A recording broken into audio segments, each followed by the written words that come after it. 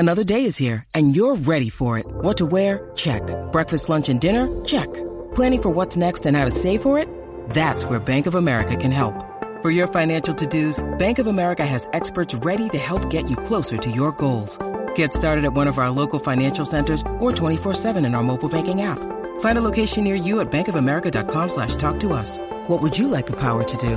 Mobile banking requires downloading the app and is only available for select devices. Message and data rates may apply. Bank of America N.A., member FDIC. Shemai, hello, and welcome to In the Spotlight, a podcast from the lifestyle team at Wales Online, where we sit down with some of the biggest and best names in showbiz. We'll be finding out where our guests got their big break and also some of the struggles they faced along the way. I'm your host, Sam Cook, and this week's special guest is record producer and songwriter Pete Waterman. Hello, Pete Waterman. Afternoon. How are you? I'm marvellous. How are you feeling ahead of I Should Be So Lucky in Cardiff? Are you feeling lucky? Always lucky. Always good to come to Cardiff. Lots of Welsh connections. So, yeah, it's a bit of a trek for me down the A49, but I'm looking forward to it. You say you've got Welsh connections. What are your Welsh connections? Well, my daughters are Welsh. Mm-hmm. And because my wife was born in the Rhondda, so lots of Welsh connections there, isn't it? And I used to run the Cardiff Valley Railways, so strong connections to Wales. So when you come back to Wales, do you feel this sense of pride, this sense of hiraeth when you're here? Wales has played a big part of my life because I was born in Coventry, and Rhyl and Llandudno were the big holiday towns for the Midlands back in the 40s. So my first ever experience of the seaside was really 1949, So, and I guess when you're that young, things are impressive, and they still stay with you for the rest of your life, So, and I got lots of friends down, on the railways in Wales, particularly in North Wales. So, and I only live literally 20 miles from Wales, so it isn't as if I'm that far away. I'm just right on the border of Cheshire and Wrexham. So, when other people move south, I move north. And we touched upon you've got this new show, I Should Be So Lucky, and it's coming to Cardiff. To our listeners, sort of briefly sum up the show for them. Fun. It's fun from the minute it starts to the minute it ends. If you don't like smiling, don't come and see this show, because you'll walk out with a hurt face, because it's fun. It's 2 hours of just incredible fun. And let's be honest, in the world that we've got today at the moment, we need a bit of a smile to get us through to Christmas. And for just a couple of hours, you can be transported back, and all your favourite moments of when you were 14 will come flooding back. It's been quite reflective for you, like hearing all your music played in a different way now and told in this story. It must be quite cathartic in that way. It's difficult. Yeah, it is difficult, because it is 40 years some of these songs ago. And a couple. I mean, I've seen the show 11 times now, obviously, so with that involved, and people see songs in different ways. But sometimes, when the first time I saw the first run through, memories come flooding back to you, of why you wrote that song, or what it was like at that moment when you wrote that song, and that can have some very, very hard-hitting moments for you. I mean, take the Sonia song, for instance, You'll Never Stop Me Loving You. They've slowed it down, for the head bridesmaid.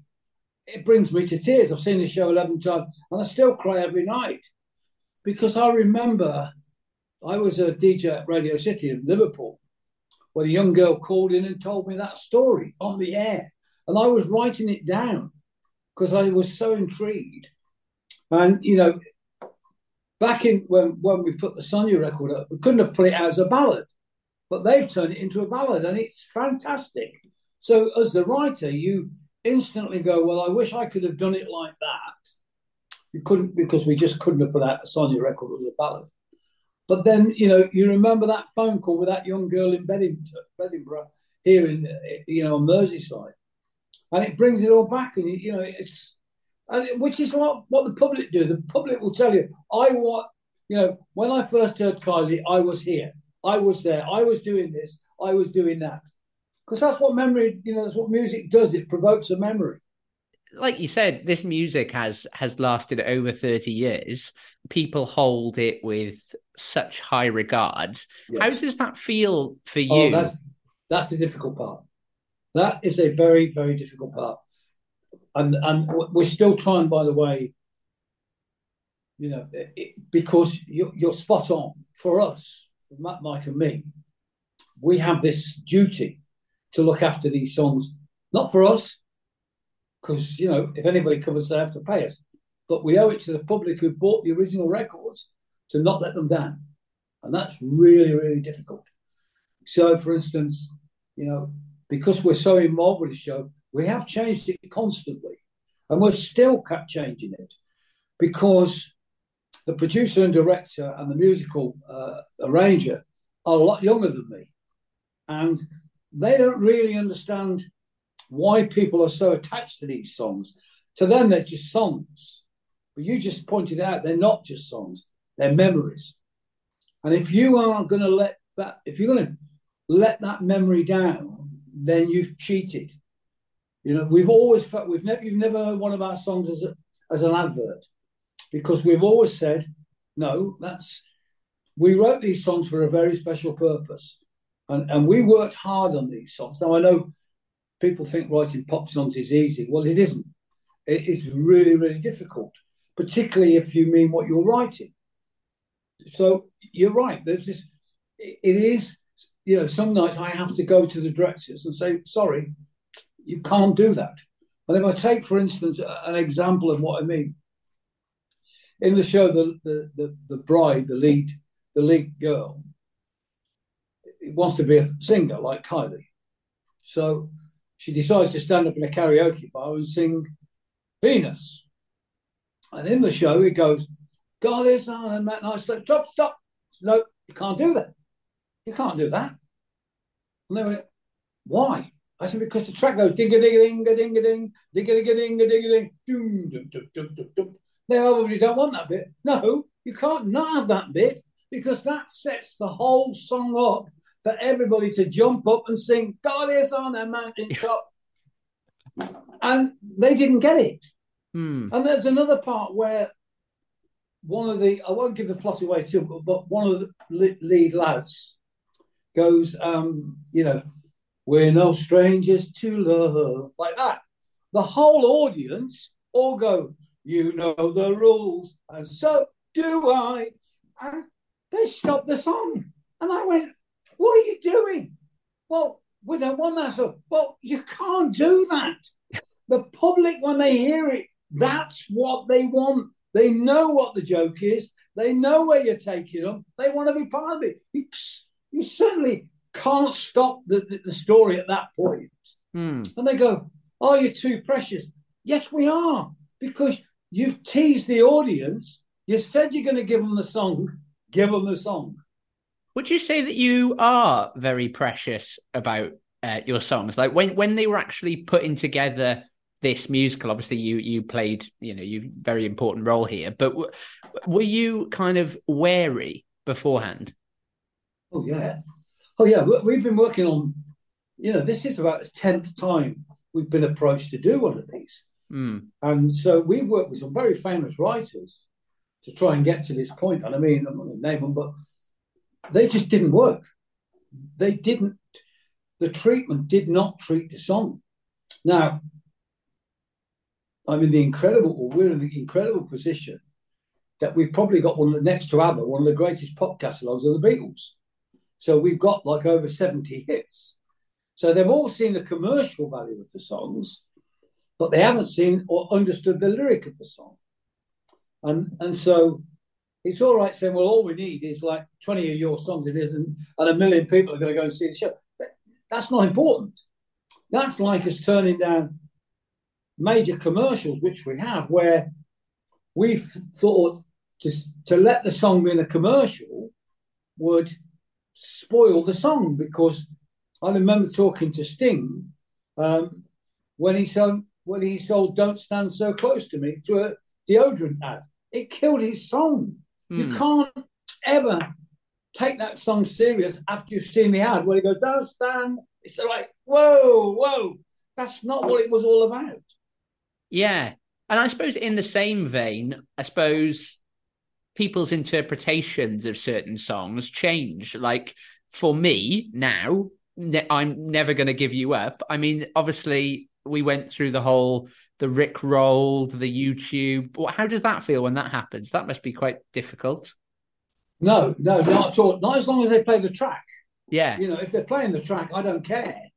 I mean, I don't know whether you know, but the whole thing with Rick Astley really came from Family Guy. Yeah. That's where this all started. And it just kept rolling and rolling and rolling. I mean, Rick Astley must be one of the only artists that's had 3 American presidents play a song of his at the inauguration. I mean, when we were Never Going to Give You Up and Together Forever, we didn't realise 3 American presidents were going to use that at their inauguration.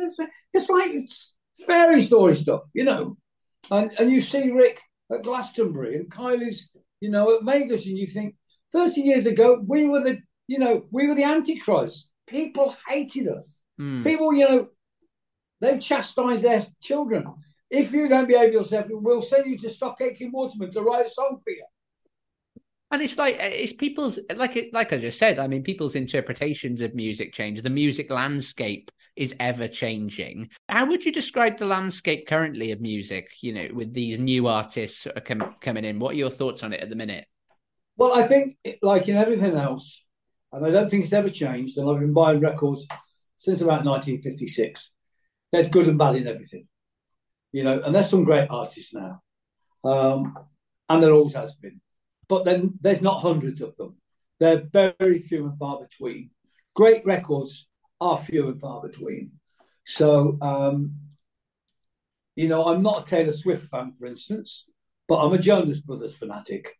So I suddenly like, it seems strange, I'm really liking modern country music, like the Jonas Brothers. I really like that stuff. Yet Taylor Swift to me is too wishy-washy. It's all too packaged. I like it a little bit more real than all that is. So, I just love music. I still get goosebumps when I hear Messon Dorman because it's just great, and I get angry when I read Paul McCartney that he doesn't understand why people still play "I Want to Hold Your Hand." And John Lennon didn't like the early Beatles songs. Sorry, they're magnificent. There were no frills. They were off the hip, and people loved them. You can analyze music up the kazoo, but that if when your hair's on your back of your hand and stand on end, it's a hit. What would you say? Like, you've had a fantastic career. You've done so many different things. What would you, and this is a very hard question, but what would you say is the proudest moment of your career? The moment you've gone, wow, we did it. We made it. Oh, that's easy. And it's for a different reason, actually, but it's that moment where you actually have to pinch yourself that it's you and that it's happening. So we did the Hillsborough record, the original Hillsborough record. And we'd agreed with the Liverpool Football Club that we would put the last wreath for the video on the pitch. So the club had arranged for me to turn up in the car park with this wreath, and they're going to film me going to the pitch to put the last wreath on the pitch. I parked in the car park. I got out the car, and somebody shouted, "There's Pete Waterman."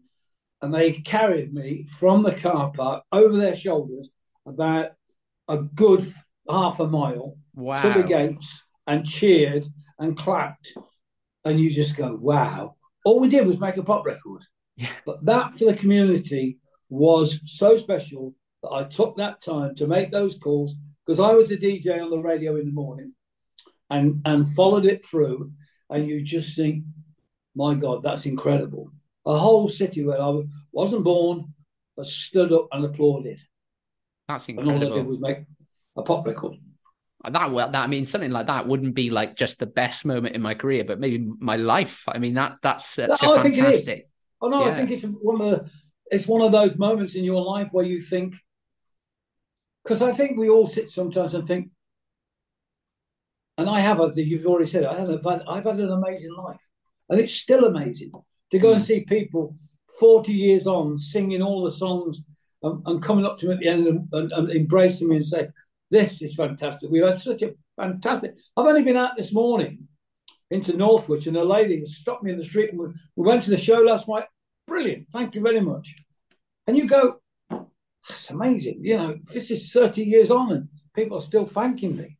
Is there anything you haven't done that you'd still like to do? No, not really. No? No, in all honesty, no. I've had a charmed life. I've been able to do exactly what I've wanted to do. And I took that decision back in the very late 60s that I had to be in charge of my own destiny. I could no longer work for the telephone company or whoever I was working for at that time. I wanted to be my own boss. And I don't mean that for ego reasons. I mean, I just wanted to do what I wanted to do. I didn't want to get to 60 or 70 and think I could have done this. Because and so just like look, like, you know, there's going to be a lot of people listening to this who are inspired by your story. What's a bit of advice you give them? If you really, really believe in it, go out and do it. But there's a caveat. Always know when you are too far in and you're not going to get out. Always look for the exit. It's great to say that you're going full in.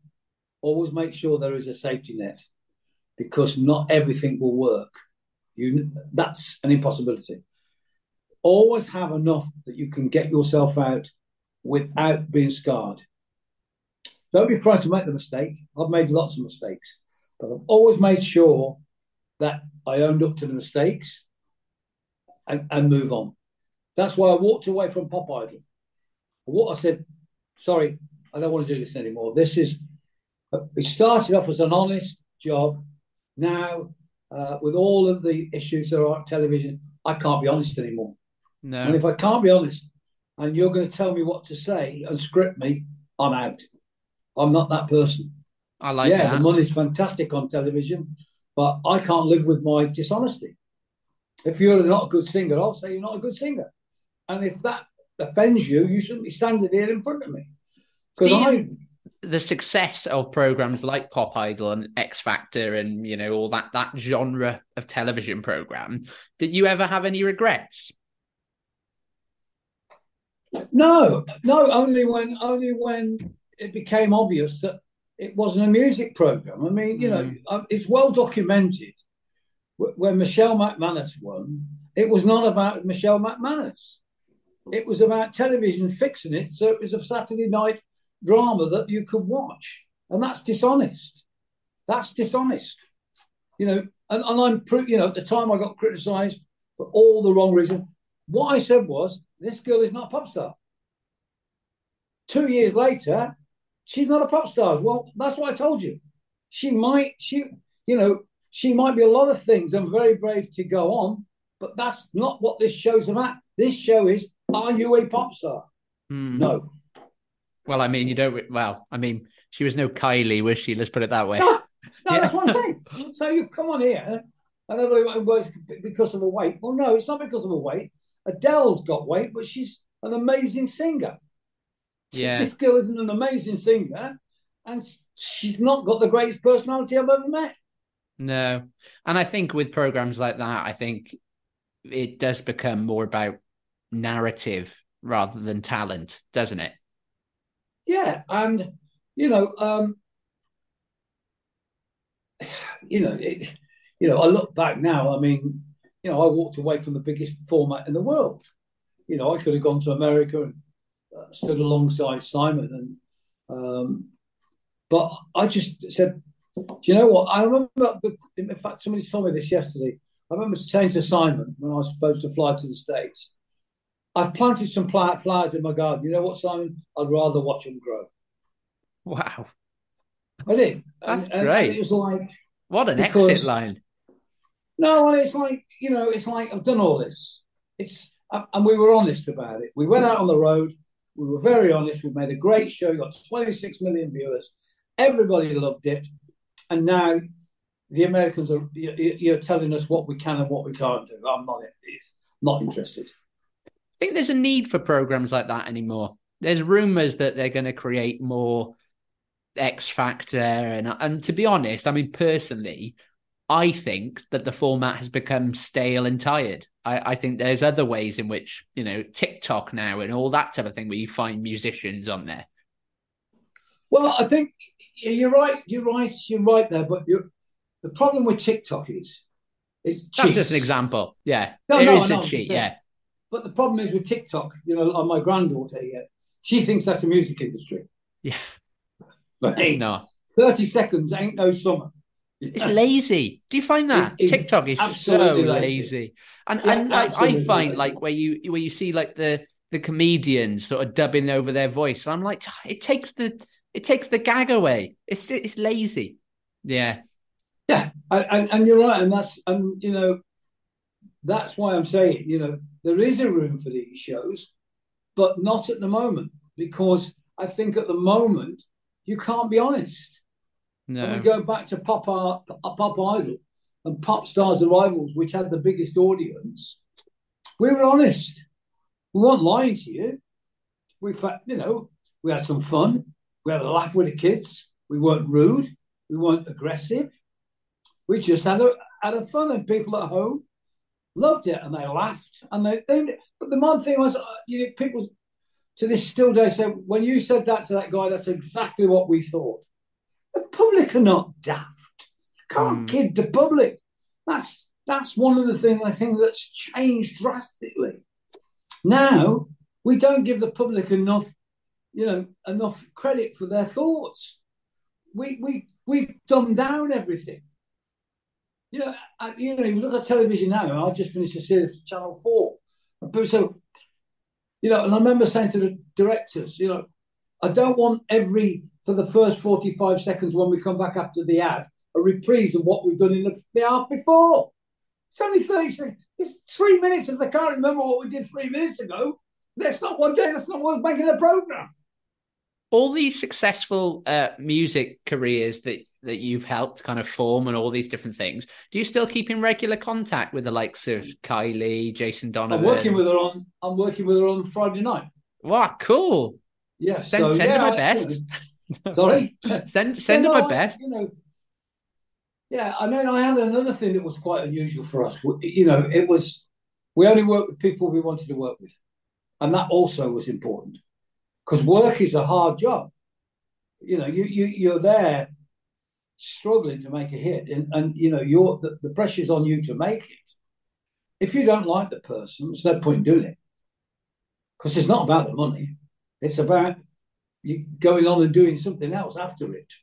And I look at some of the artists, my daughter's in the industry, and the way that some of these new companies work, it's no fun.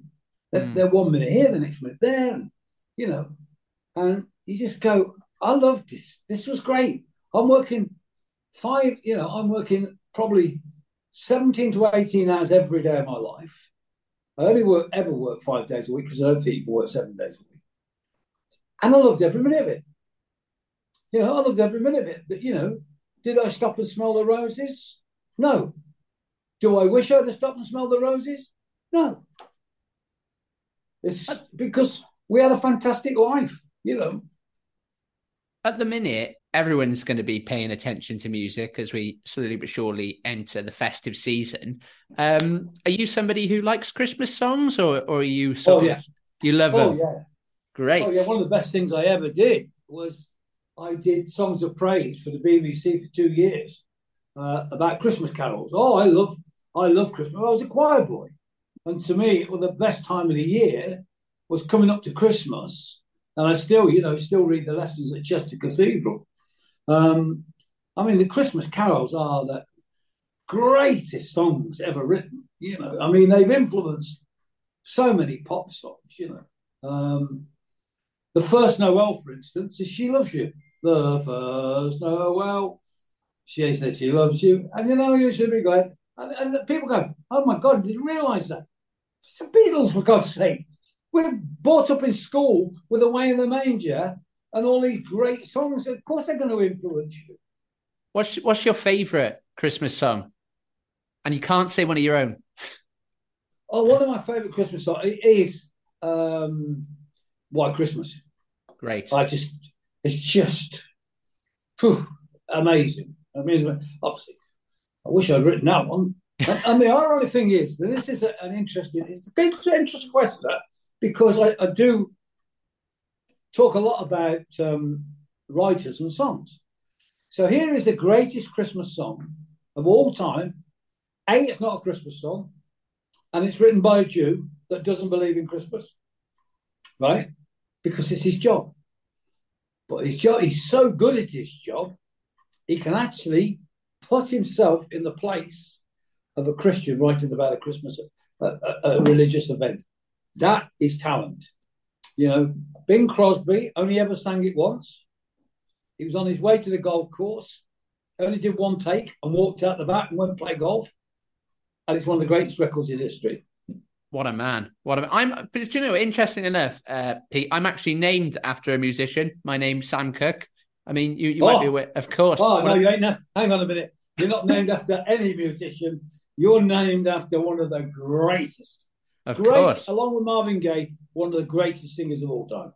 I love Sam Cooke. I'm going to steal that as a quote, and then I'm going to put that. Oh, well, there you go. It's Pete Waterman loves Sam Cooke. Oh, I do. I was brought up on Sam Cooke. I actually met Sam Cooke twice. 3 times. Don't know much about history. It's just effortless. He's one of those singers that you dream. It's like Rick Astley, funny enough. They just sing. They just emote. It's got everything in them. It's just, Sam Cooke. As a DJ, you can play Sam Cooke on the radio every day, and your audience would go up. Of course. Well, thank you very much, Pete. That has been wonderful. From all of us at Wales Online, we wish you all the best with the new show. I hope you're very, very lucky with I Should Be So Lucky. And from all of us, diolch yn fawr. Thank you very much. And I'll be there tomorrow. Thank you for listening. Don't forget, you can keep up to date with all the latest TV and showbiz news by subscribing to our newsletter over at walesonline.co.uk.